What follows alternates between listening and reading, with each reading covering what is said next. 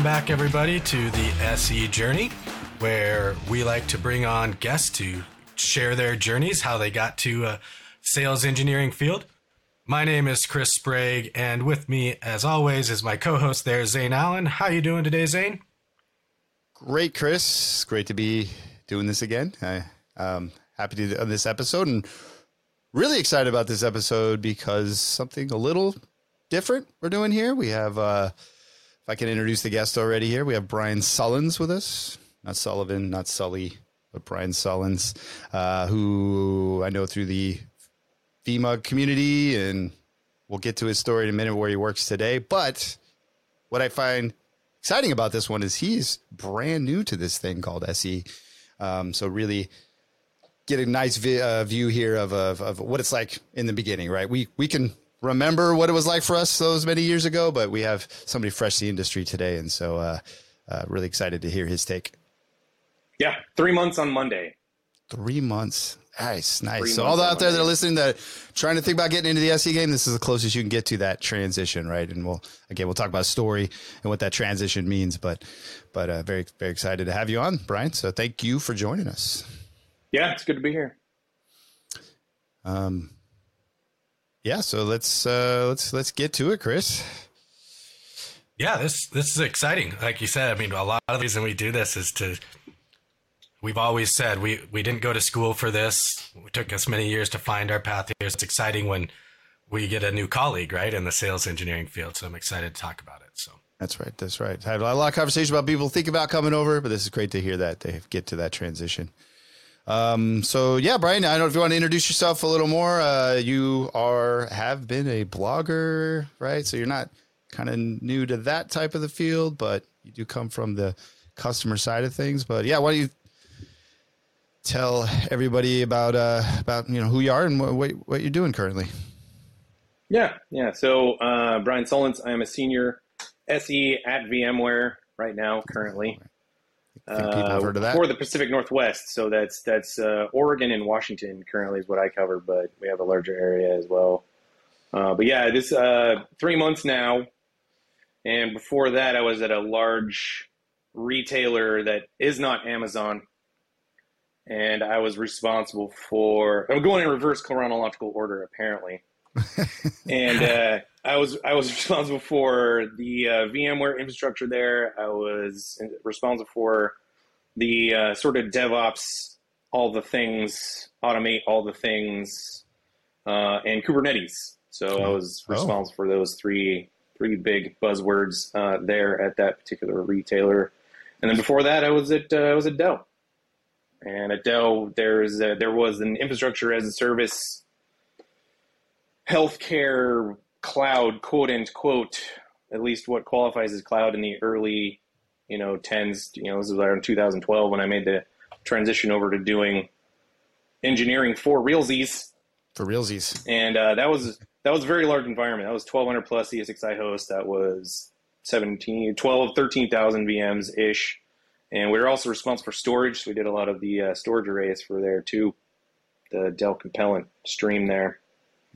And then before that, I was an IT trainer for a really, really long time. And I trained on all the Microsoft certs, the Linux certs, the VMware certs. So that's, in a nutshell, what I did before. And now I'm an SE. And now you're an SE, but big background there in vSphere and even the cloud stuff. And okay, so yeah, I did it for a living, and now you're transitioning into selling it. So that's or supporting it or building out solutions for it. Yeah. Nice. The running joke that I use that my colleagues usually roll their eyes about is that since I have worked very closely with VMware as an engineer for so long, once I had the opportunity to become an SE with VMware, I describe it like the mothership is calling me home and I was compelled to answer, and here I am. That's why I describe it. They called me home. I love it. Okay, Well, I was just going to say that one of the many reasons why, and I do have a blog where I talk about this, thinkingoutcloud.org. I'll plug that a few times probably. Yep, absolutely. But one of your colleagues if you don't mind me saying. The JD Wallace was one of the many people along this road who encouraged me to get where I am now, because as you mentioned before, I'm pretty heavily involved with VMUG here in the Seattle area where I'm at. And I had been to a few VMUGs. I had done a talk or two, and JD also was very heavily involved in VMUG, and we were just sitting around at the table, and he wasn't the first person to encourage me to become an SE. And it was kind of a slow transition of the mindset of going from, yeah, I'm doing this infrastructure as code thing. It's pretty cool. I've got some pretty good job security. I felt like I could retire at the place I was. But over time, a lot of people, particularly SEs who were trying to sell me stuff, were like, have you ever thought about being an SE? I think you'd make a good one. Just to have a little humble brag there. Yeah. And for a while, I kind of demurred. I was like, yeah, I don't know. Maybe I should ripen on the vine a little bit. Maybe I should sort of, process the whole idea of transitioning to the sales as a thing. And then finally sort of JD brought it up, and I have a lot of respect for him. And he's like, ever thought about being an SE? And I was like, yeah, but those jobs are few and far between because nobody ever leaves them. Yeah. Or rarely. Which means there got to be something to it, right? Yeah. For reasons, money being one of them, but that's not the primary motivator for me, quite honestly. And I said, hey, they're just few and far between. He's like, well, just get the word out now. It's like, you have a network of people through VMUG and the network that you have of people. Tell them now that you're interested, so that if they feel like you're worthy of that, then they will call. And that's exactly what happened. I knew somebody who worked at VMware. I let her know I was interested, and sure enough, 9 months later, I got the call, and the rest is history, as it were. So awesome. You were happy with where you were. That's the great time to go look for something new, right? It's like, well, maybe my next goal is here, but I'm not stressing to find that role. You were very happy where you were. You were doing something that was fulfilling, all the things. So that's great. Great perspective. I think advice. Yeah, I think it is. First of all, as far as people learning or people, thinking about doing this, take JD's advice, which is get the word out now. Don't wait. I think a lot of IT people, it's very common. I think this is common knowledge. And I think everybody, even at the management level, understands this. That IT people are always looking, always be looking. Right. I put the word out. I honestly didn't think anything would come of it. And also the job I have now was not the first one I interviewed for, because the two previous that I just didn't get a good feeling. I didn't really believe in I'll keep it anonymous, but I didn't believe in their products. And I was like, yeah, I'll pass. But this one, I was like, hey, this is something I've been doing for a really long time. I know the strengths and weaknesses and where the bodies are buried, so I could hit the ground running in some respects.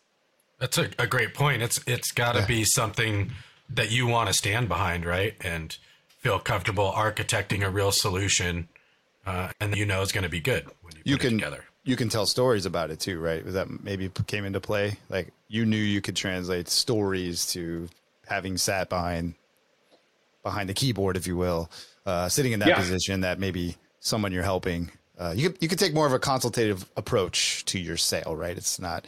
And the reason I ask that is I know a lot of people I've talked about when I came over, they're like, oh, I could never go into sales. And I'm like, well, if you think of it like that, like I'm just trying to convince somebody to buy something from me instead of, hey, no, I know these solutions. I've been building them forever, or for myself or my organization. I can grow and help others in others' organizations. I think it's a whole different approach. And the one that I like to take, right? Definitely a mindset that I had.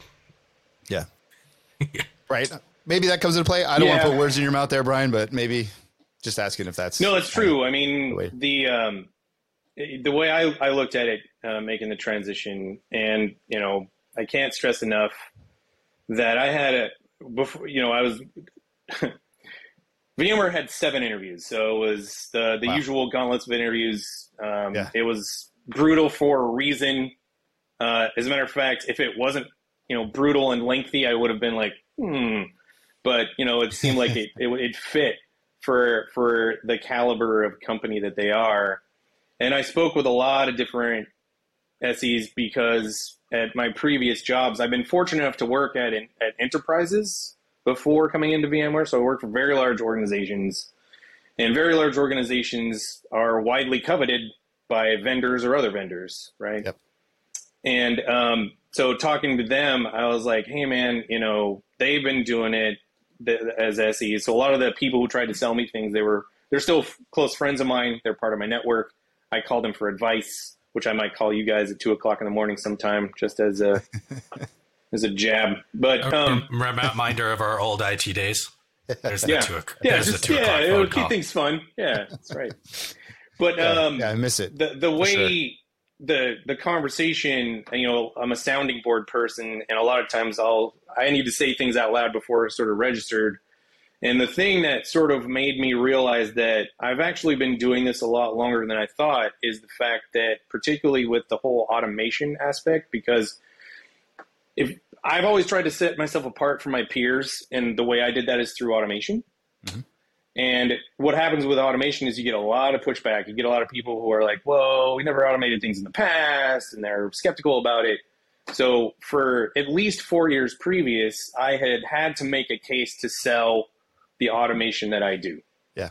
So that whole idea of, okay, I'm selling something internally, the process, in my humble opinion, the only difference is that doing it professionally, you're going to see a tangible, if you're successful at it, you'll see the tangible, they sign on the dotted line and you get money for it for the company with which you work. Otherwise, it's like, I'm getting buy-in so I can do this thing that I've always wanted to do.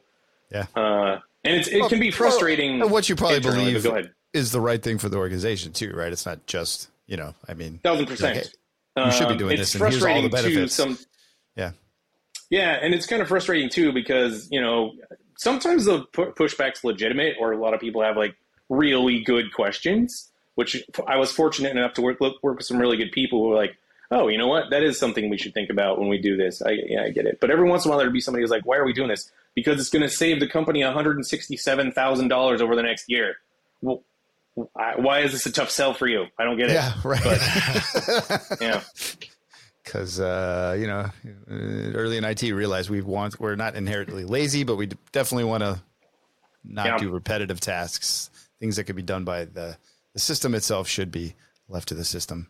But put the work up front, right, to build that automation so that you have and you can move on to other things, right? There's other things you can do to innovate. And Chris and I work for a company. That's kind of our take on everything. Like, why don't we eliminate all these tasks that you shouldn't be thinking about so you can go do whatever the business is?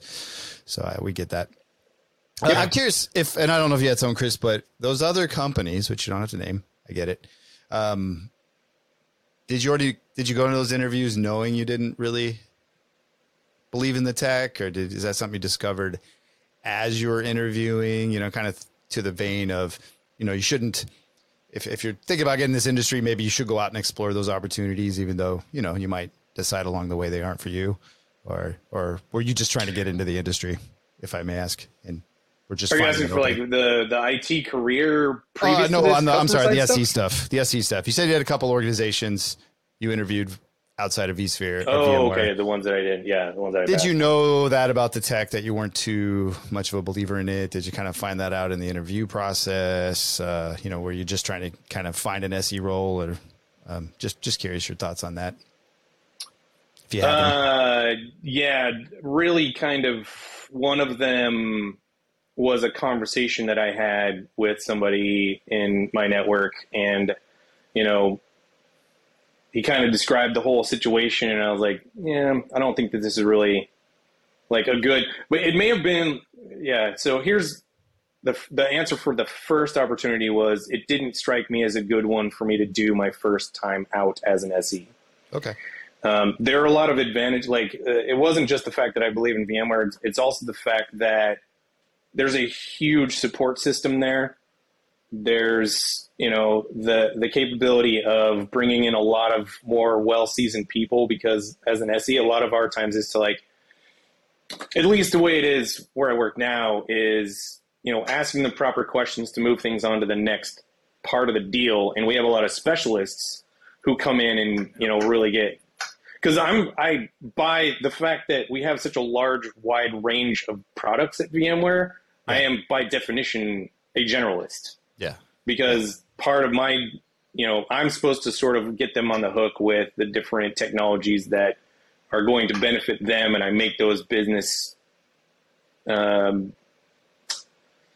connections between what they're trying to do and the different things that we offer. And we have such a wide portfolio. There's no way I could be an expert in everything. Yeah. So we have. I know the nuance of every one of these products. Yeah, absolutely. Yeah, so like an example, you're listening to the customer, getting the situation. Oh, I think this is where we can help, and I know my product line. So why don't we stitch these together, and I'll bring in. Yeah. These, so these, as these far resources. as like there were. Yeah, so as far as like the two factors with VMware, I was like, yes, I believe in the product, but also there's a huge support system for somebody like me. And there was full disclosure in all of it. Everybody I talked to in interviewing for VMware, they were very well aware that, I've been in the IT industry as an engineer previously. So there was no everybody very well understood that I don't have any quote unquote experience as like a field SE, we'll call it. Yeah. But yeah, no, the first one was, it was just like, seems like an okay product, but it's not really something that I can do right out of the gate, the first one. And then the other one, I just didn't believe in the product at all. And it was kind of a non-starter. So I think you answered my question saying generalist, but one of my questions was going to be, so what is your role? You're a core SE then, or whatever the term VMware uses for that role. That is what we use, yes. Yep. Okay.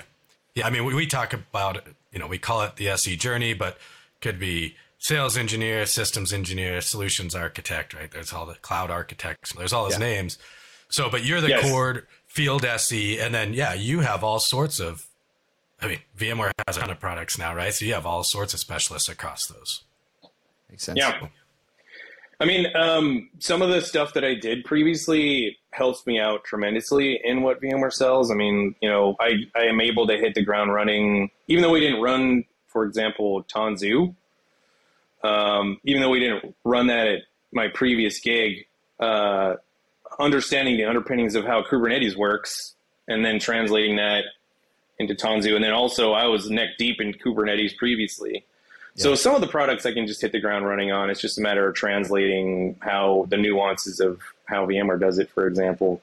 But there are others that we sell a lot of that I have no real experience in, like Horizon, for example, right? So I'm trying to get as much ramped up as I possibly can on it, while also deferring to a lot of the experts that do that. Although over time, my goal would be to be more well-versed in them so that it at least takes some of the burden off of the experts to where, they can kind of start with, the basics, because Bryan explained all of that to you.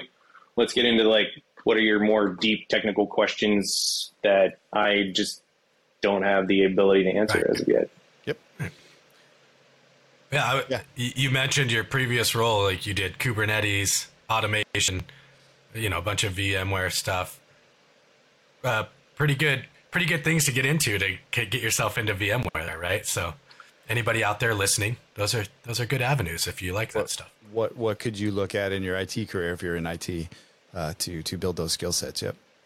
So, something else I wanted to ask you, Bryan. I actually, in your first 5 minutes of talking, I think I had 12 questions. Probably it was really interesting. Yeah. We can block out more time. It's cool. One of them you mentioned was I liked your humble brag that other people were telling you you'd be good at the SE role. Yeah. Kind of for the listeners out there, what do you think it was they saw in you that made them say that, right? If you have thoughts. I have my own thoughts, but I do. Yeah. Well, I'm going to make this into a much longer answer, but I promise you I'll come back to answering the question. The way I look at it, and I did post a blog post on this and thinkingoutcloud.org on what got me here from, and I went back 2 decades. We're going to put little chimes in here. Plug 2.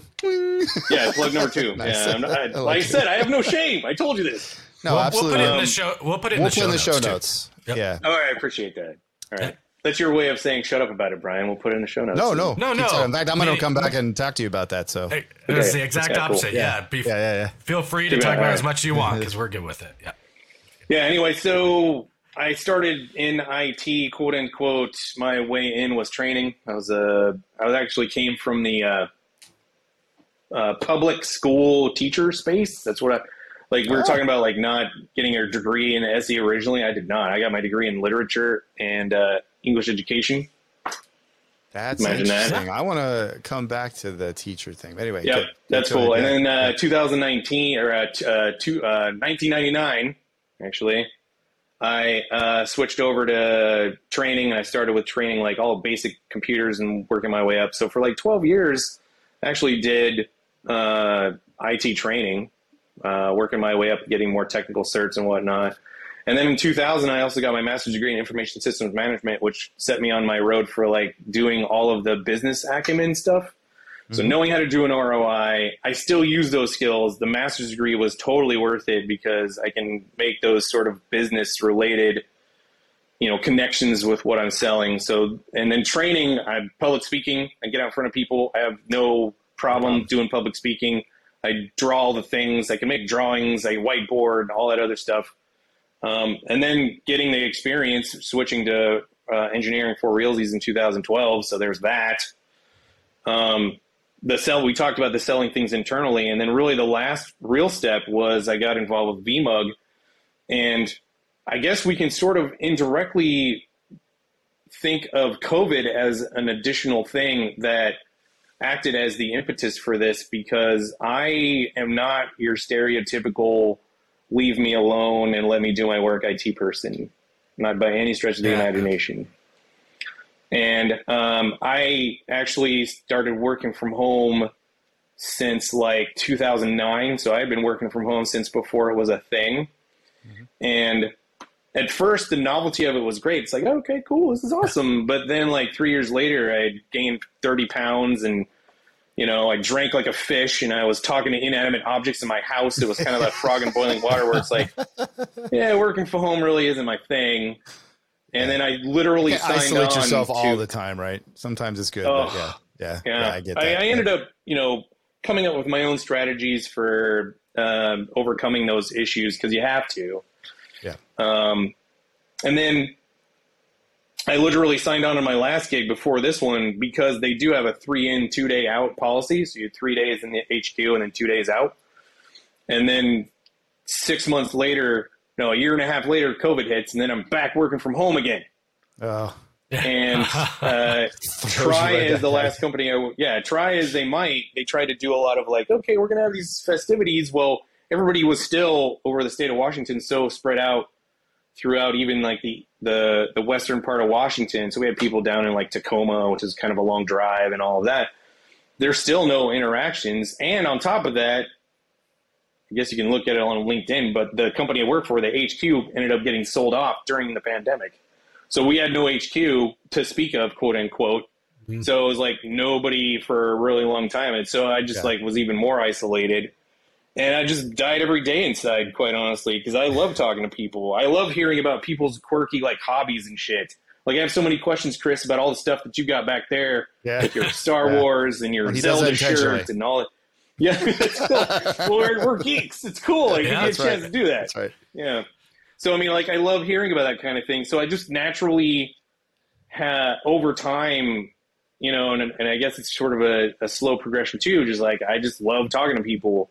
I know, to use the old cliche, I am a people person, and it showed at VMUG. And I guess really kind of what prompted this and the people, to get back to your question of like, how did people see that in me? It was just the fact that I just like interact with people. I'm interested. I'm authentic.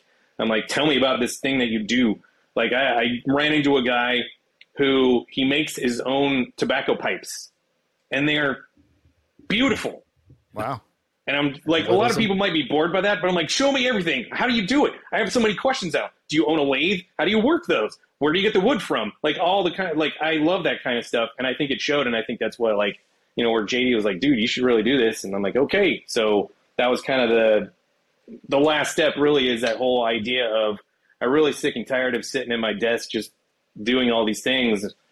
I love coding, don't get me wrong, but without the additional benefit of talking to people, just like, it was killing me. Yeah, I realized that's about myself a long time ago too. I can't just sit in front of the monitor for 9 hours and then be fine. Nope. You got to do the interaction or other things. Yeah. What's been great? Go ahead. I was going to say, I think you already really kind of answered this, but I like the education piece. And this came up in another one, though. I don't know when Joe was on here. He had his family was educators, and I was wondering if there was a tie of why he wanted to be an SE. I myself was able to. I was an adjunct professor at in California, the university I attended. After I, graduated, got my master's, and was working in the industry. I loved it. Wasn't really a role. I didn't have a PhD or anything, and so the roles there were kind of, they were what they were. But I liked that when I tried to stitch to SE, I said, "Oh, it is the aspect of the IT piece I've done." And I agree with you. When I had my first interview, I said, "I sell every day. I know I haven't sold before, but I do."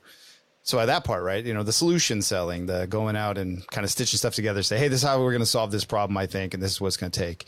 And then that teaching. The teaching piece and being able to kind of continue that education. Not to mention, I think teaching forces you, I should say, to have to understand something on such a pretty big level so that you can break it down. And I'm not going to say I think I strive every day to be successful at that. I'm not saying I'm always successful, but really, you understand something if you could break it down for somebody. So it sounds like you kind of answered the yes, that is all the factors that brought you to this, but just kind of wanted to double down on the education piece. Not saying people have 100%. To be an educator, but it was true for me. No, but I mean, I taught freshman and junior English at the public high school level for 2 years. I had no business doing it. I was still a kid myself. I was in my early 20s. Wow. I had no idea. I had no disciplinary capabilities whatsoever. So you're dealing with adolescents. I prepared you for dealing with IT people, right? I'm just kidding. IT people. Yeah. I myself was one. I include myself in that. Yeah. Yeah. Okay. Yeah, so I guess the answer is yeah. Sorry to cut you off there, but I mean, as far as the whole idea of what are you doing as an SE, it isn't necessarily just about presentations. It's the whole whiteboarding. I feed off the whole idea of, hey, we need to do this thing, but I need to know, or the customer needs to do something. Okay, well, let's draw it out. Well, what do things look like now? What's your, we have this thing, and maybe it's in your world of what you do as well, which is this whole idea of current state and future state. I'm assuming that's a relatively common conversation, so we talk about that. Yeah. Yeah, absolutely. Yeah, here's you guys tell me as the more seasoned SEs. Am I on the right track? I used to do it a lot. I mean, Chris and I have kind of left the direct SE role, but it still happens. But definitely that happens. Maybe some of that works before we get there. When I was an SE, absolutely. And I don't know if you're the same, and you can see me talk with my hands mostly on here. I'm a visual thinker, 1000%. And the whiteboard lets me do exactly that. Oh, tell me what your state looks like so I can see it. And let's bolt some stuff on here and talk about the solution we're going to do. I'm actually working this out in my head live with you, and we're doing this together. Or maybe I already did work it out and I'm putting it down, but that, and it has something, and it lets me do something with my hands. So I'm not just, building in imaginary boxes. The educational term for that type of thinking would be that you have abstract thinking skills. I think you could call me abstract. Sure. Is that right? Okay. I do tend to, this is kind of totally off topic, but I do tend to think out loud. I know that kind of freaks people out. You got to bring them into that. Like, hey, we're, see my partner over here. I have a story about that. I think out loud. And I had a HR professional. I think they were called a business HR. That's when I worked for the newspaper chain. She was a PhD, and I'm just talking to her, and she goes, "You're a visual learner or thinker." And I'm like, okay. She goes, "Yeah, you do think out loud. It probably bothers people, but if you just let them know." And I'm like, "Hey, thank you. I was in my 20s then too." I'm like, "Oh, okay, maybe that is the problem." Some of the stuff I'm saying, you don't need to come along for the ride. I'll let you know when to jump on. But anyway. Sorry, I think out loud too, especially when I'm angry. Like that's how I like. That's my healthy way. Well, heavy metal music and like yelling out loud, is the way I just get. It's just like I feel the aggression going down and down as I do those things. I don't yell at somebody. We shouldn't be worried. It's like, a healthy process, and we know it's getting solved. It is a healthy process. We hear you do that. Yeah. That's great. There's no violence involved with it, and it's a healthy way of getting rid of it. But now, like, I've always been that way, and I would sit out on our porch or patio, whatever it's called in your locale, whatever it is. Yeah. And like I will work a lot of stuff out by talking out loud. And I used to, like, my wife's so used to it now, she doesn't think anything of it. But at first I'd be like, oh, sorry, I'm talking to myself. She's like, you don't need to apologize. That's how you work stuff out. I get it. All right, cool. I think it still gets my wife. She goes, I don't know when I'm supposed to respond. And it's like stresses me out when you just come up talking. And I'm like, yeah, you know. She goes, hey, you're just thinking out loud. All right. Like, look at me. Am I supposed to respond to you? Like, no, we're good. Well, do you have that as an agreement where she says that? Do I need to pay attention or? Yeah, I think we have to come up with that signal. Got a reminder every now and then. She just doesn't know. And actually being home with COVID, to your point, me being on a phone, right? I got little blue or little white things in my ear. It's like, are you talking to me? Are you talking out loud? Are you talking to some other disembodied voice on the line in some other state? Yeah. It's a little more confusing nowadays, but yeah. Well, so that's funny abstract thinker. I'm an abstract thinker, Chris. So no more making fun of me. Just we know that. You heard it here. We probably all are, and somewhat a little bit, right? Thinking out loud. Brings back another thought that I had when Bryan was talking about being inquisitive, right? Being inquisitive, having that natural, ability to think or want to know about stuff makes the discovery process of being an SE much easier, I would think, right? Like I've definitely seen some very good at it, some that struggle at it more. But if you're already one of those people that wants to know about stuff, it's a lot easier than actually, that's a skill you have to learn how to do discovery and figure out about in a customer's environment and all the architecture. But I don't know, you tell me what you think, Bryan, but I've already noticed it. You're very naturally inquisitive. It's got to make you really good at that. And it makes sense that that's something that stuck out to other SEs about you, right? Yeah, I appreciate that. Yeah, I'm still learning when it comes to like customer interactions. I don't know where to start with this part, but I'm learning more and more this whole idea of questioning being the main method for extracting information. I know it seems obvious now that I say that out loud, but there's a lot of times where you just need to shut up and, like you said, be inquisitive. I am somewhat of an imperative person, and I get that from 12 years of having to like convince people of having to do it my way because it's the right way sort of situation. I kid, but a lot of yelling and talking on the porch is what you're saying. Yeah, exactly. Yes. Yeah. Let me record this, and like that way you can listen to me. Yeah. But yeah, like I'm slowly but surely learning this whole idea of like being imperative can sometimes be a little threatening, even if you don't mean to be. Yeah, sure. That sort of thing. Do you think it might speak to your, and I'm probably taking off where your train of thought was going, Chris, passion's really the only word I have for it. Your passion, your enthusiasm for 100%. What you're talking about it for what it is, which also, maybe that's what we're talking about here. Is a positive, I think, for an SE because that's what you're trying to convey. But I could see to your point where it could also turn into not threatening, but overbearing or put defenses up on the other side and learning to kind of balance that. Yeah, I think as I gain more and more experience with here's something that has worked against me, and that is I have been fortunate enough to work at enterprise level companies who have money, not always like, and it's not unlimited money, but like if it's something that does get a good ROI and whatnot. And I had a lot of trust from the people who I reported to, like, okay, hey, this thing over here, this is something that we should consider purchasing. You can make the business case for it, right? And show you make show a business value. case for it. The companies I work with now are not categorized as enterprise level companies. They're sort of small to medium sized businesses who, they're VMware existing customers or, whatever. That's the sort of realm I work with now. And it's a different world, and I'm getting more and more used to it by the day. Because the other thing that, I know this is going to sound super... No, that's an interesting translation because I hear you right, you're working with companies, and I work in the commercial space, so I get it. Yeah.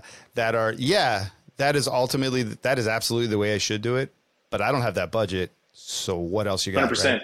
Yeah. Yep. Okay. 100%. And having to kind of adjust to that. And the transition has been kind of like, a lot of the companies, it's a different world. I don't mean this in a detrimental way to a lot of these companies, but they're smaller companies who are short on staff, and they're working on kind of a shoestring budget, that sort of thing, and they'll describe this problem to me, and I'm like, well, that's I don't say this out loud, but a lot of times they'll describe a problem to me that we used to solve while eating a sandwich over lunch at my old job. You know what I mean? It's right. Hey, just buy this thing. And but we had the means and the money by which to do that. So the challenge is I have to have this mind shift of, okay, well, we need to be resourceful here, because I'm always about yes, being inquisitive, but also it needs to be mutually beneficial. I'm pretty sure this is also a thing, and I know this is going to sound cliche, and there are probably some skeptics on the listening to this who may not believe me when I say it. And I know you two are like this too, which is I'm going to make sure that what we're doing together, the consultative sales sort of thing, is something that's going to be beneficial for you, that you're on board with, that we've walked through everything, 100%. We've done all the things, we whiteboarded everything. I'm never going to I need to hit my quota, so I'm going to shove down their throat something that I know they don't really need, but I gotta meet a number. So far with working where I am now, every person I work with has always been of that same mindset where it's like, no, this is a consultative sale. We're going to be, we're all into, working with, and this is, I think I can say this, where we're an extension of their team. Yeah. Mm-hmm. The trusted advisor model, which is exactly what I signed on for. That I'm a long game person also. 100%. It's I know that me helping you right now, I've literally said this on calls where it's like, hey, what we're doing right here, we make $0 on what we're talking about right now. I want to help you solve the problem. Right. Those are good things to point out. Down the road, it sounds salesy, but you're really trying to show them no, I'm trying to do the right thing here. You own this already, right? Or whatever. Let's just do it. Yeah, exactly. No, I always looked at it as, I believe in the customer life cycle, and maybe that's my MBA training, but sales are one thing, but I'm not selling, we want to keep a customer. We want to grow a customer. I like to build things. I like to see success at the end of that rainbow. So anyway, well, I get it. The long game is something that I've seen, because a lot of what I'm operating on now, and it's getting better and better, what I'm operating on now is previous to working at VMware. I worked with a lot of really, really good SEs. A lot of them, like I said, are still friends of mine now. And I've worked with a lot of bad ones. So I'm taking all the good experiences and I'm going by that. And being a long game person already, a lot of times there were SEs who weren't pushy, but they were into the relationship part. They would have a monthly cadence where they would, hey, let's just talk. Maybe we're not going to talk about something we're going to sell you. Let's just have a half hour where we talk about what you're doing, blah, blah, blah. And a lot of times there's a possible, for lack of a better term, sale that could be made, we'll call it, that I'd be we're just not, that's not a thing for us right now. But then 4 months later or 6 months later, since we already have the relationship, hey, tell me about this new thing. Here's a problem we're having, and we actually would like your help. So 6 months later could turn into something. Yeah. So I'm glad, right? Going back to listening, right? Yeah. I was just going to say, I'm glad you brought that around to listening, because I think I mentioned inquisitive and maybe discovery and even questions. But to make it clear for us, and especially those listening, what really actually what really my mind about it was your inquisitive nature leads you to want to listen and actually hear the answers, right? Not just ask questions. And that's actually where I was going with that. Like, you know, you want to know how the guy carves out his tobacco pipes, right? The wooden pipes. Mm-hmm. Not so you could ask questions, but so you can get the answers and really listen. And I think that is really, really important. And I like how you brought that around. Like, different customers have different needs. So I can't just go tell them, right? I've got to listen to them and build a solution that fits them. So I'm glad you did. I kind of missaid it maybe, but that's really what caught my mind was how much you're interested in hearing the answers. And I think, well, for me, I can't speak for everyone, but that's one of the things for me. As you see, I'm geeky. We get excited here. Sometimes we talk over each other, you know, and I noticed when I first started, people start talking. I get so excited about what they're saying. I'll jump in. Right. Yeah. And you got to go, okay, hold off. I love talking about that. Yeah. Slow your roll, Chris. Yeah. Let them finish. Let's hear their story. And then we go at it. Right. So it's hard to do. That's a skill too. Yeah. Or you've heard the thing before, so it was just easy to jump on it. You're like, yeah, but let's let them tell they have to be heard, right? Yeah. It is hard to do, but to your point, you know, the whole comparison of, you know, towards the end of my sort of IT engineer career before I started doing this, I could really kind of smell out the whole like SE who just like what I call the finger guns type. It's kind of like a stereotypical like used car salesman thing. So if there was a new SE and we got onto this call where they're doing their pitch as we say so in the industry. Pitch. Yeah, you got to get the pitch down. And if they just like, pitch. Yep. And if the SE was just like, you know, here's the SE, and then the SE starts talking, and then like they start talking for a few minutes, I'm like, oh yeah, nope, you're out. You are done, sir or ma'am, because you're not listening to me. Like, I'm supposed to tell you what I want, especially at the last company I was at, because we really had our stuff together. Yeah. So a lot of times we already knew what we wanted to do. We were just asking you how you can fit in with what we're doing. If you try to come in here and try to like redefine what you think we should be doing, you're not. We're getting started off on the wrong foot. Unless you explicitly asked, right? Like, we have no idea what to do in this area. Yes. What you got? That is also a thing. But you led that, is what you're saying, right? And I always tried that with my pitches or demos or whatever. Like, hey, so I understand these are the things you're trying to solve. Is that right? It's what you want to see, whatever it is. At least check in with them, right? At least go, hey, I want to say words to you that are relevant and you're going to actually pick up on. I don't want to just show you all the buttons. I think that's what you're saying, but that's interesting insight right there. Hey, I was a customer and I would just reject you right off the gate if you made this. And by the way, what I found usually with the SEs who did that is like they just have like this boilerplate thing, and rather than like going from the customer to them and figuring out what the customer needs, they would just like, you know, have a boilerplate of stuff because they really don't have any knowledge outside of their whole little pitch, and that's it. So it was a double whammy. It's like, not only are you not listening to me, I also know you don't know what you're talking about. So that sort of thing. Because you know this talk track. Great. I'll watch a YouTube. I'll watch a YouTube pitch. I don't need you. One of the first books I read, and I can't remember when I came over to the SE side, when I made the jump, I can't remember the title of it. So sorry. But basically one of the things in there was there is no standard demo, right? Just give them the standard demo. What does that mean? We all have one, but you know, it's like the sales guy's going to say, just give them your standard demo. No. What are we here to help this customer solve, right? Yeah. I think that goes back to what you said. We're there to help customers solve create a solution to solve a problem, not to sell a product. Right? I think that's what's cool about our jobs. When you think you started out like you're looking towards outcomes.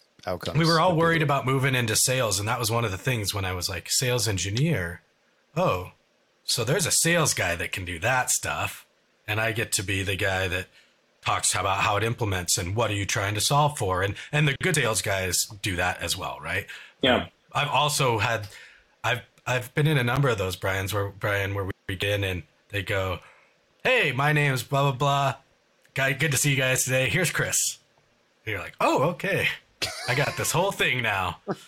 Thanks, teammate. But I always went through that. It's like, I'm not going to just jump into a demo. Even if I pull it up, I'm going to start asking questions about what the customer is looking for. Like Zane said, reiterate why we believe we're here and make sure those are correct. At least go down a path that you can start probing questions if you're not getting, because I've had those, right?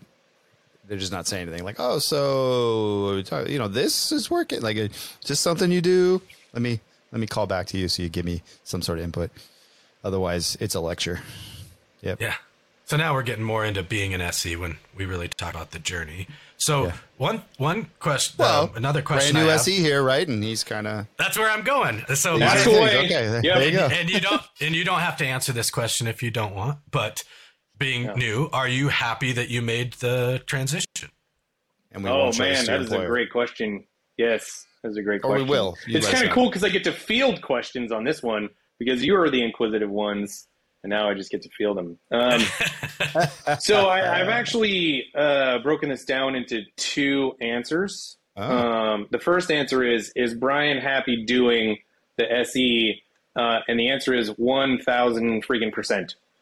The whole idea of like, hey, and we are starting to get back into a groove of like traveling out, getting face to face, doing the whole like SE, wine and dine. Here, let's go out to dinner and talk about all your stuff, right? That sort of thing.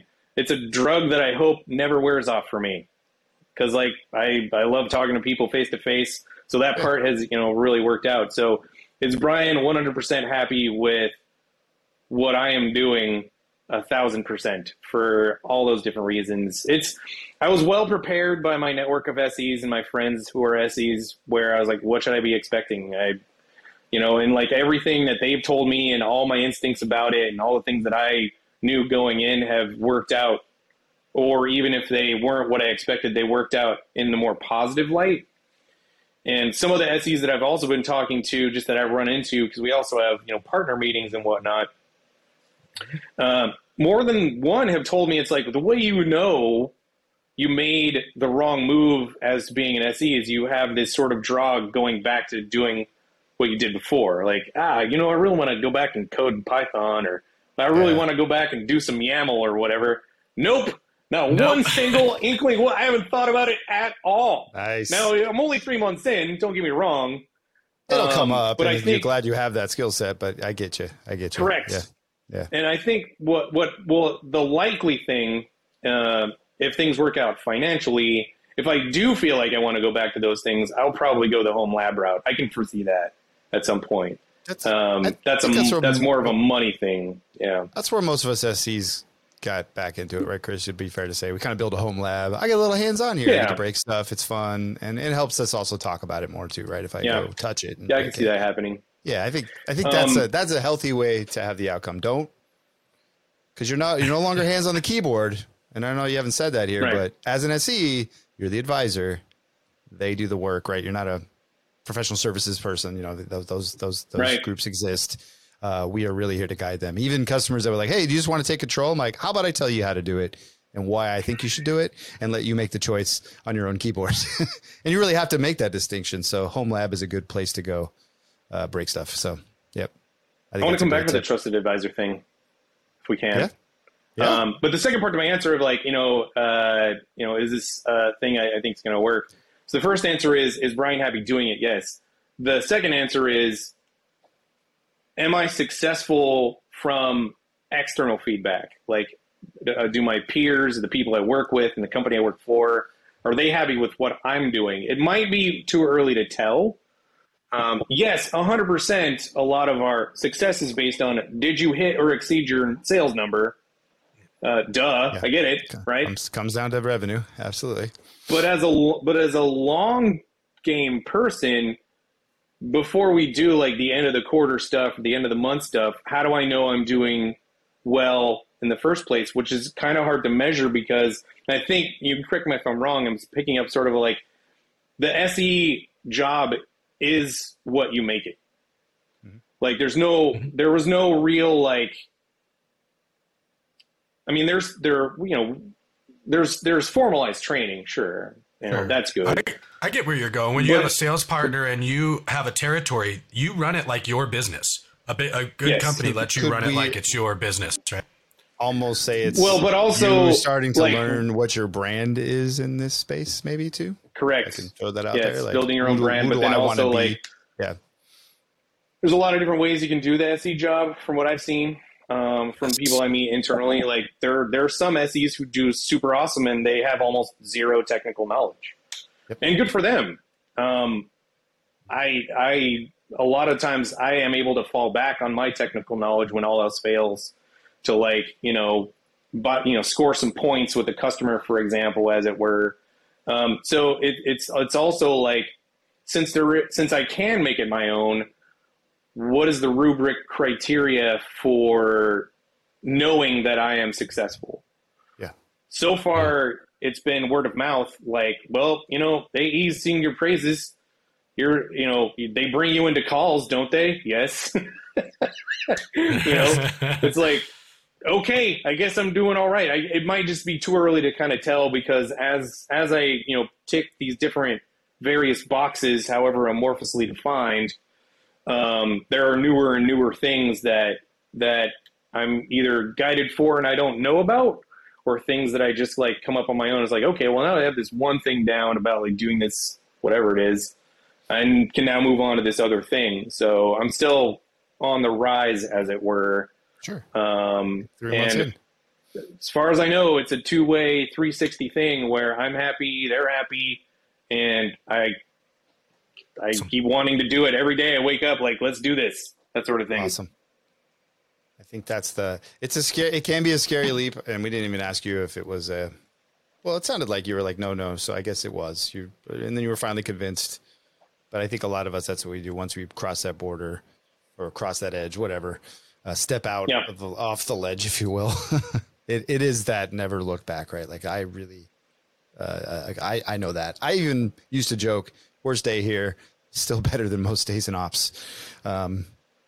Sorry, that's just how my experience was. But because it's a whole different game, right? I'm not up I think we just kidded about getting calls at 2 a.m. That doesn't happen anymore, right? So it's a different world, different pressures and stresses. But we tend to love it. So maybe it's not for everybody. We haven't interviewed somebody yet. Maybe that's one to put for the show for the future. Somebody that was an SE and went back. That'd be an interesting perspective. But I tend to believe they don't have the feelings that you have, right? That's probably why. Anyway. Likely. Yeah. Awesome. So, Bryan, I guess before we wrap it up here, is there anything else? This has been great, first of all, but is there anything else from what we talked about that you might point out? Again, our kind of goal is help people understand if this is something they could get into, be good at. Anything you might, point out to them as far as, this helped me get here, or this is what I like doing that drew me to this? Last thoughts? Yeah. So I do talk about it a lot on my blog, thinkingoutcloud.org. But I guess we can, cover two things at once to that end, which I wanted to put a pin in the whole trusted advisor thing. Let's just go ahead and, talk about that now. Yeah. We could talk about your blog as well, because I'm wondering how it, factored into your role as an SE as well, right? Because you've kind of done that stuff already. And some people wait till they're an SE to do it. Yeah. So maybe. Yeah, it's what I'm calling the trusted advisor paradox, where you are at the same time told that you need to be a trusted advisor, but also don't give advice to the customer because you're in pre-sales. That sort of paradox there. Yep. And it's a bit of long story short, it's a bit of a balance. It's a balancing act of picking and choosing when you do that, because and people warn me about that. They say, well, you shouldn't really be doing a lot of advice, because I'm very well aware 100% my job is to make money. My job is to sell for the company. My job is to that's really the primary thing. And it can be easy to get bogged down with the whole consultative side path of I've been in situations before where it's like, if they just gave this to me, I could fix this in a week. You know what I mean? If they just gave me access, I could fix this in a week. Because a lot of times, if I can fix this one thing, then that opens the doorway to like them going on to the next, like for their journey of what they want to do. So then it's like we can move things across on our end as well as we move through whatever relationship we have, right? So, so it's easy to go down that rabbit hole of, oh, well, you know, I'll just go ahead and do this for them, or I'll consult, or let's do a screen share. But every time you do that, that might take away from other things that you can be doing. It's a, you know, sort of the opportunity cost of doing that can be detrimental to like your performance, right?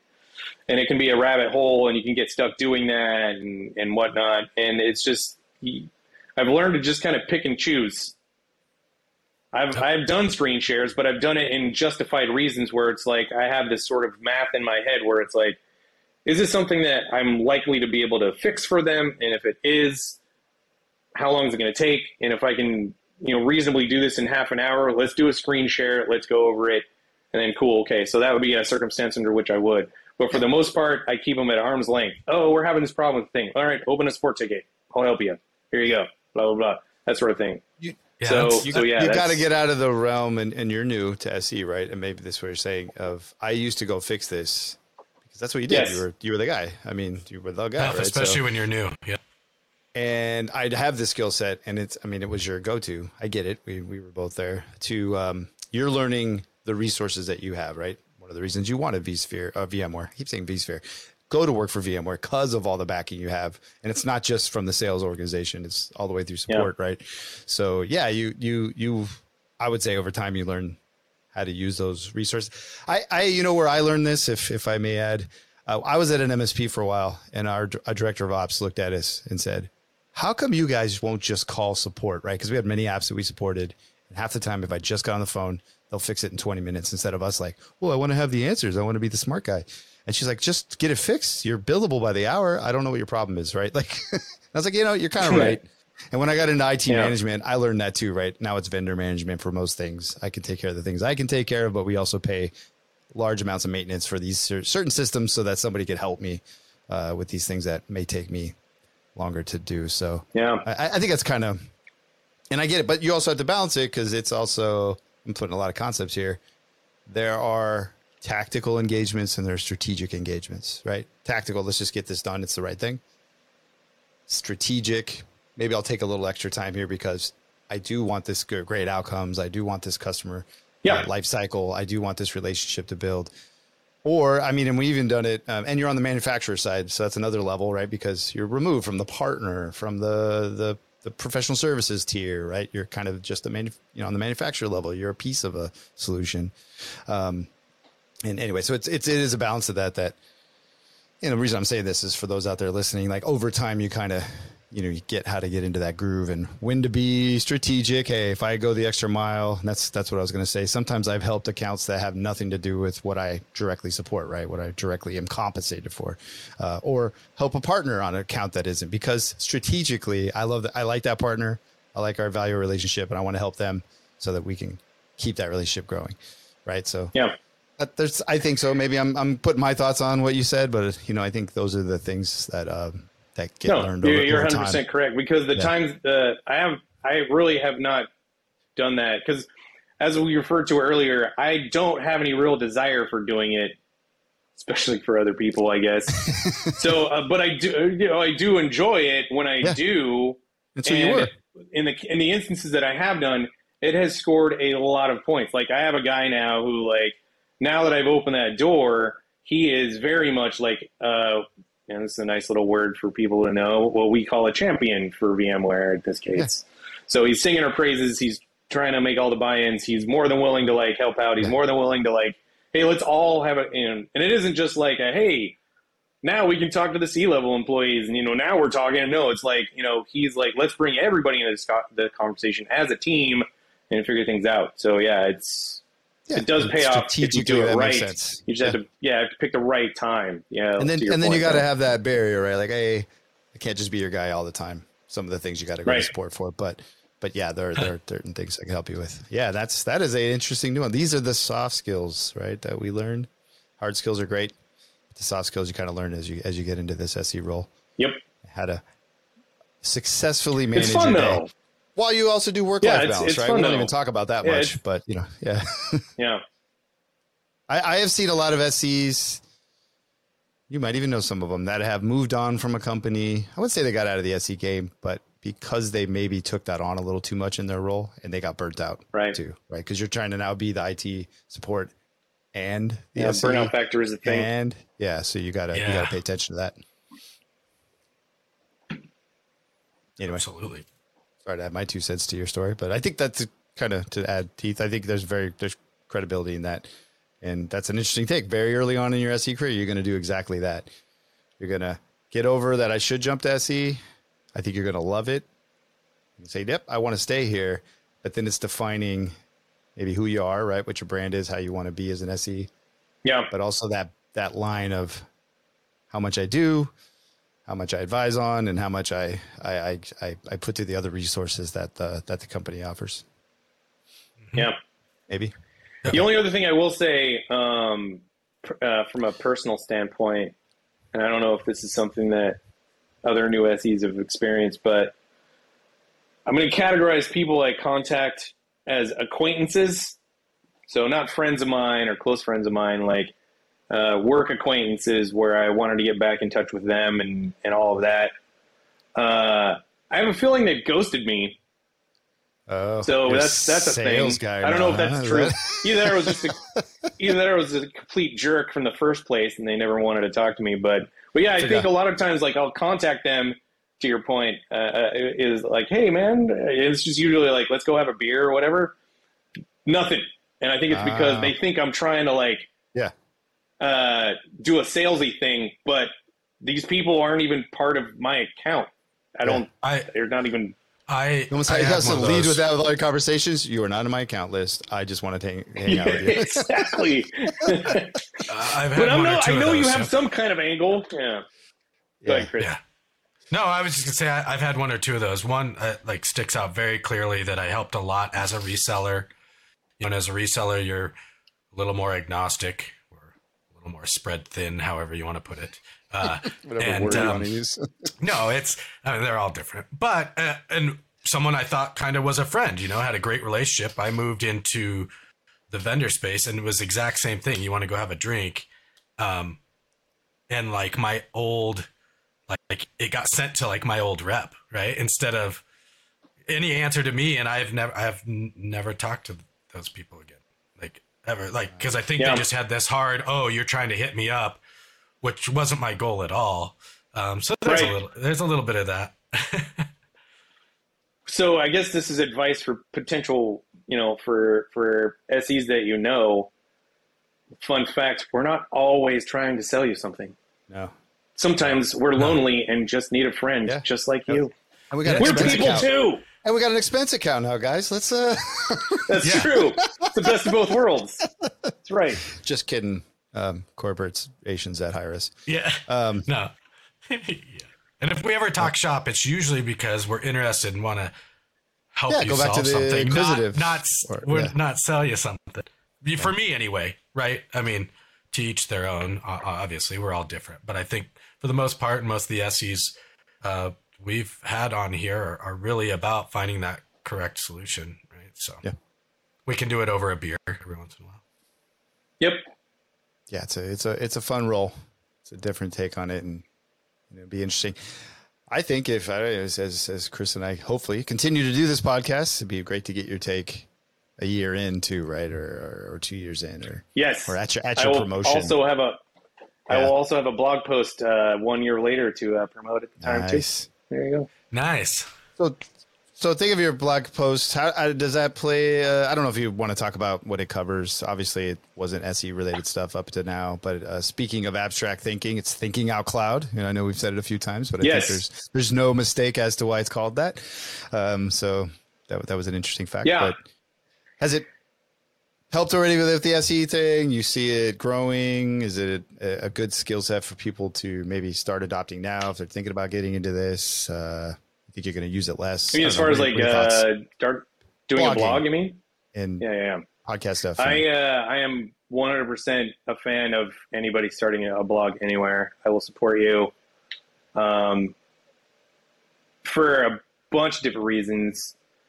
It started out as like, it's a journey blog, let's call it. Let's say that, right? Whatever that means, it probably means what you think it means, but it's a journey blog. I'm on this journey of like, okay, sometimes I'll have opinions, sometimes I'll have technical posts. But recently making the transition to SE, I went through this sort of existential, like, what is this going to be now? I am a full and open book. I'm completely transparent. I made posts on like, hey, everybody, I'm an SE now. What do you think? And like, for the same reasons that you get ghosted, there might be people like, well, this was a technical blog before, but now he's going to try to sell me something with all the posts that he does. So I kind of braced myself for the fact that I might lose an audience, but then also maybe gain a new one. So I kind of felt like it's like a shift, quite honestly, because I do something different now.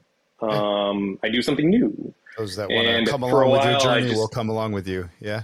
And that's kind of how I approach it now. Good point.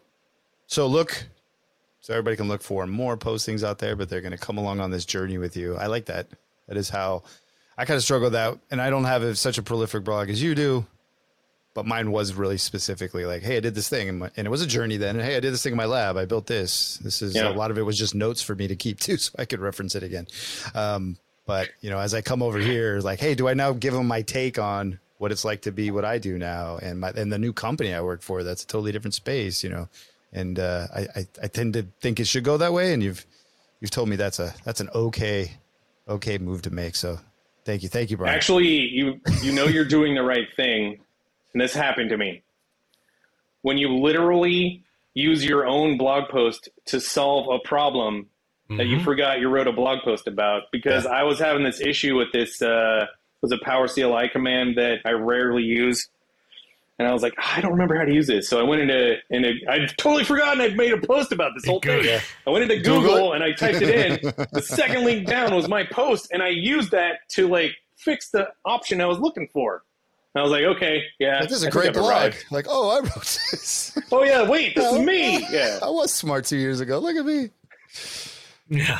So that goes back when I was teaching networking. That was the one thing I did, by the way, was document. You know what IT people don't do? They don't document. We don't document well. Not everybody, right? And they get into that bad habit. Right. So let's get in the good habit early. In fact, so much that my midterms where you had to change things. We used Nagios and I gamified it. The one that told me, I just took my notes and then I just changed everything you asked. And I said, you win. You're gonna be the most successful IT person out there. Anyway, use your blog, huh? 2 for 1. Document and that's right. Get out there in the world and start building a brand.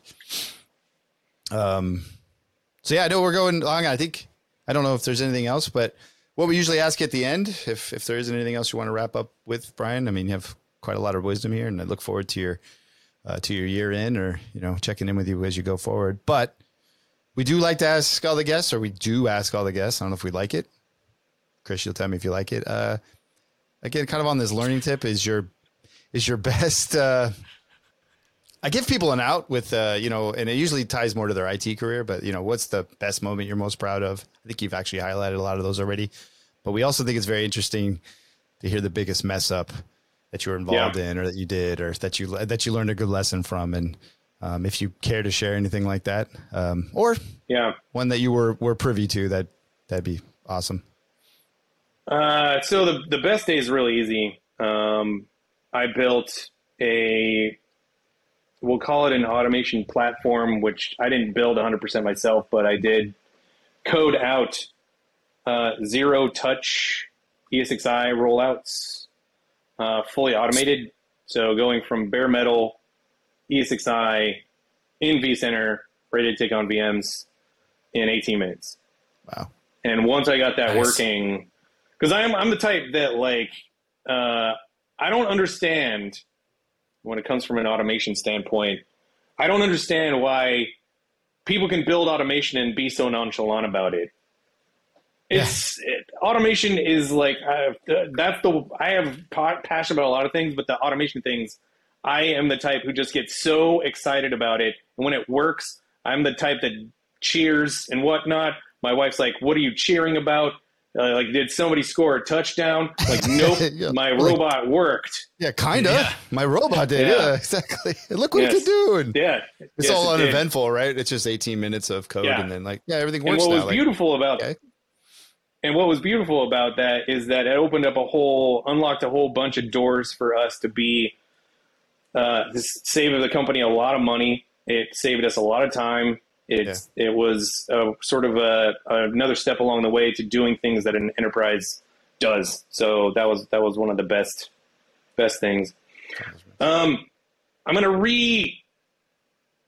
reword your question a little bit, because this per se wasn't really my screw up, but the worst night I ever had by far as an IT person.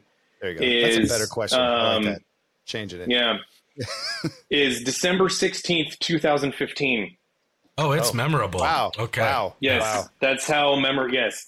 I know that for a bunch of different reasons. How long did this day actually turn into is what I'll be curious, because I've had 32-hour days. It turned into it was a 13-hour night.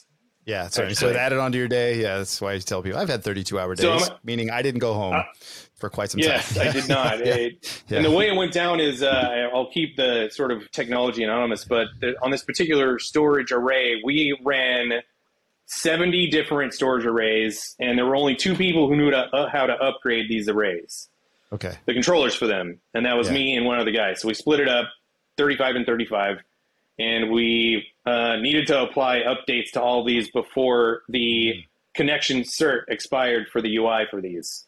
So it had to be done so you had by a time bomb here. December. It had a timeline. It had to be done by December 18th of this year in 2015. Oh. Right?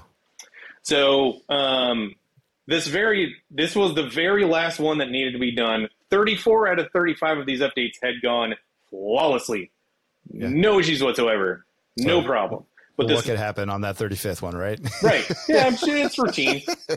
The reason why this one was saved for dead last is because this was an infrastructure as a service healthcare cloud. So this was an array that a hospital in a co-located situation had put stuff like, I don't know, medication distribution for cancer treatments and, x-rays and just all kinds of stuff that are, part and parcel of the business for this particular hospital. Important but stuff. what they did was we knew we were going to do this update, and at 10 p.m. their time, or 10 p.m. our time, so 1 a.m. their time, was the only time we could really do this and have sort of a maintenance window to do it.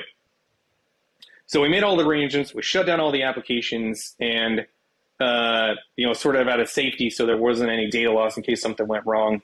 Okay. And additionally, 34 out of these had been done independently with just us and our internal team. The customer wanted to be in on the call for the upgrade. Okay. On December, the night of December 15th or December 16th at 1 a.m.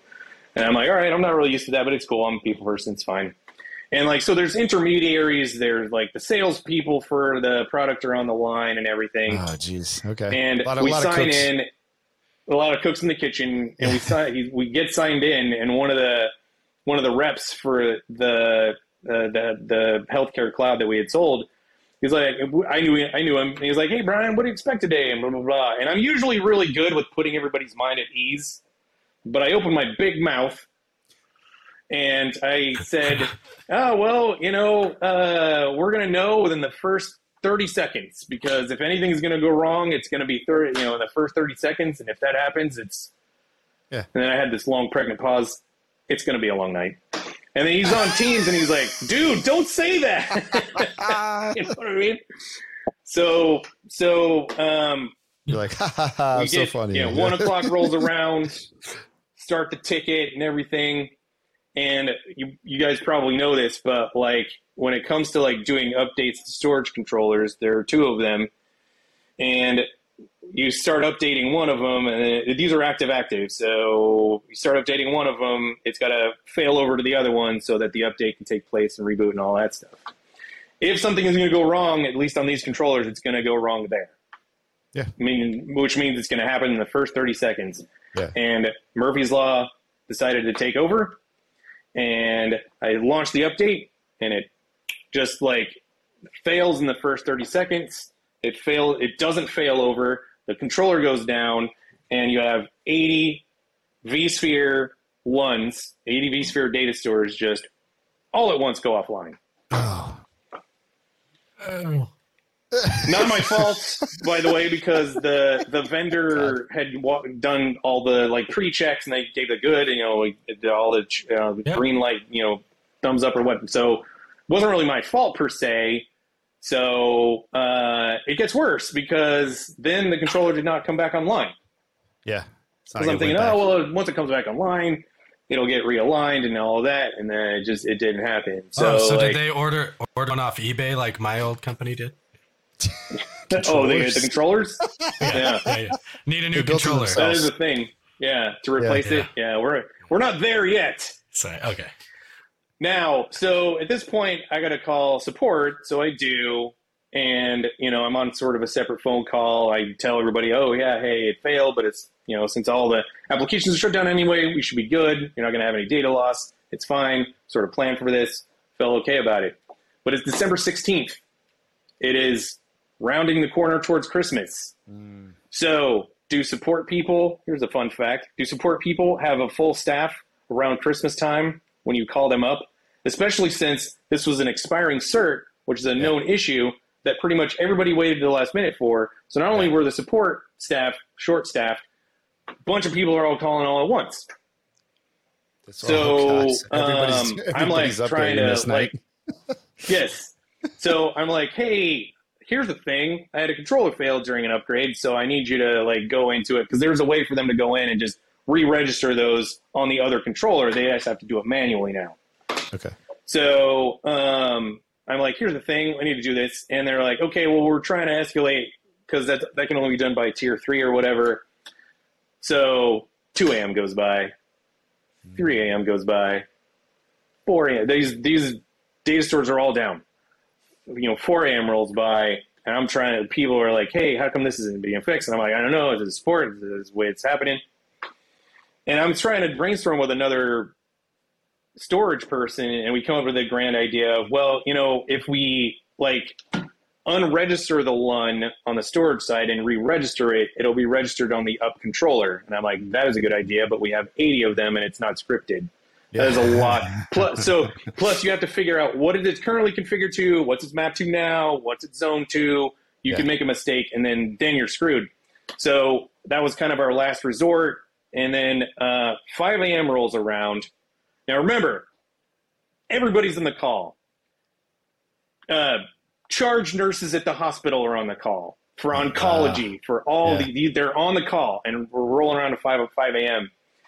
And one of the applications person chimes in and says, well, hey, Brian, just so you know, it's going to take 2 hours for application to resync when it comes back online. Oh, jeez. So that means 7 a.m. Pushed out if it works right now, 7 a.m. Yeah, and by the way, that was said on the call in front of everybody. Yeah. The applications person said this. And that puts us at 7 a.m. And one of the charge nurses she justifiably, forgive my French, she justifiably went apeshit. She's like, yeah, I have people coming in for cancer treatment starting at 7 a.m. and I'm not going to tell them. And because apparently when people get cancer treatment, a lot of times they'll bring their families with them. Yeah. It's like, I can't tell these kids that their mom and dad can't get the treatment. And she's just like, and you know what? God bless her, because she was right. Yeah. Yeah. I would do the same thing. You're like, this dumb controller is going to cause this problem in the real world, right? Which could be life and death too, right? We always say, no one dies, but 100%. I don't know. At least the treatment doesn't happen. Yeah. So me and this other storage guy, finally, we just started, okay, last resort, we've got to go through. And we started getting stuff, he was able to prioritize which ones were aligned with the applications. So we started getting those back online one by one. Then finally support chimed in and they ran the script, brought it back on with the one single controller, and we got everything back up and running at 7:10 a.m. Oh, wow. Yes. The application too, or now you had to add the 2 hours, so it was like everything was ready to go at 7:10 a.m. in the morning for them in their time zone. So they essentially didn't really sort of miss a beat, as it were, other than, sorry, your cancer treatment's going to be put off for 10 minutes. Yeah. So, which is, I guess, is fine. A lot of stress and, nothing like a deadline. Dude, it was... Nothing like a deadline. I was exhausted at the end of that. I was just like, wow. It was... So that's my worst night, December 16th. Half the people on there had to go get medical treatment because of the high blood pressure they have now. Yeah. All the but it's all about me. It's my problem. I was exhausted, and that's what's important. Yeah. No, I'm just saying, but it caused, repercussions. Wow. Yeah, that's nothing. Yeah. All right. So was that the worst bad day you've had? Yeah, I mean, everybody's bad days. They're all something like that. They took down a large group of something generally, right? Yeah, like erases configurations on a, I don't know, UCS network or something like that. Similar. Yeah. Sounds like they got back from it a little bit more. I think your stakes were a lot higher. Let's be honest. Yours was like a bad situation that you almost had a victory at the end, right? Like you really, that was what's cool about kind of your story. You guys really turned around, made it happen. Like we said, for the customer. And I used to argue this all the time when I was in IT. I'm like, we're not just here to play with tech. We're here to support the business. Like that's what we do, right? So that's a good one. Yeah, it's pretty bad. I could have gone. I have another one too, but it's too lengthy. I've already taken enough time. But I got a ransomware story. Maybe we'll talk about that next year. Yeah. Next year. Yeah. Or we can record it anytime.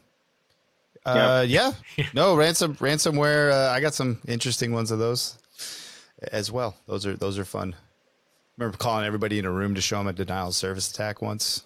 I thought it was pretty exciting. It was isolated, but I'm like, look at it. That's what it looks like. That's a sin flood.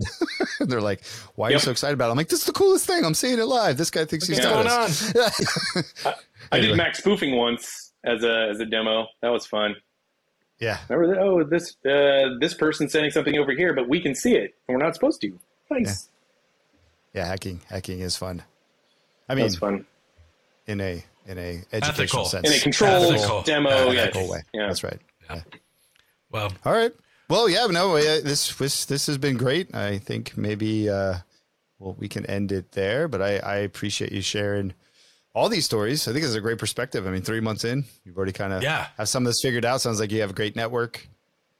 That's what kind of helped you kind of get here. You've built on it and you're reflecting just right. So thanks for sharing. I enjoyed the heck out of it. Yeah. Appreciate it. It's good to be here. Good. And thank you all if you stuck with us out there listening, and let us know if you are here still. Give us some feedback. Do you like these long chats? Are we kind of hitting on things you want to hear? And we always want to make this better and the most useful it can be. Right? So. Yeah. And thanks, get more guys. People to come hang out with us because we love having these discussions. So, thank you, Chris. Thank you, Brian. Again, I guess that's a wrap for the SE journey. And we'll see you around in the network. What are you talking about? See you at the next VMUG event. All right. All right. Thanks, everyone.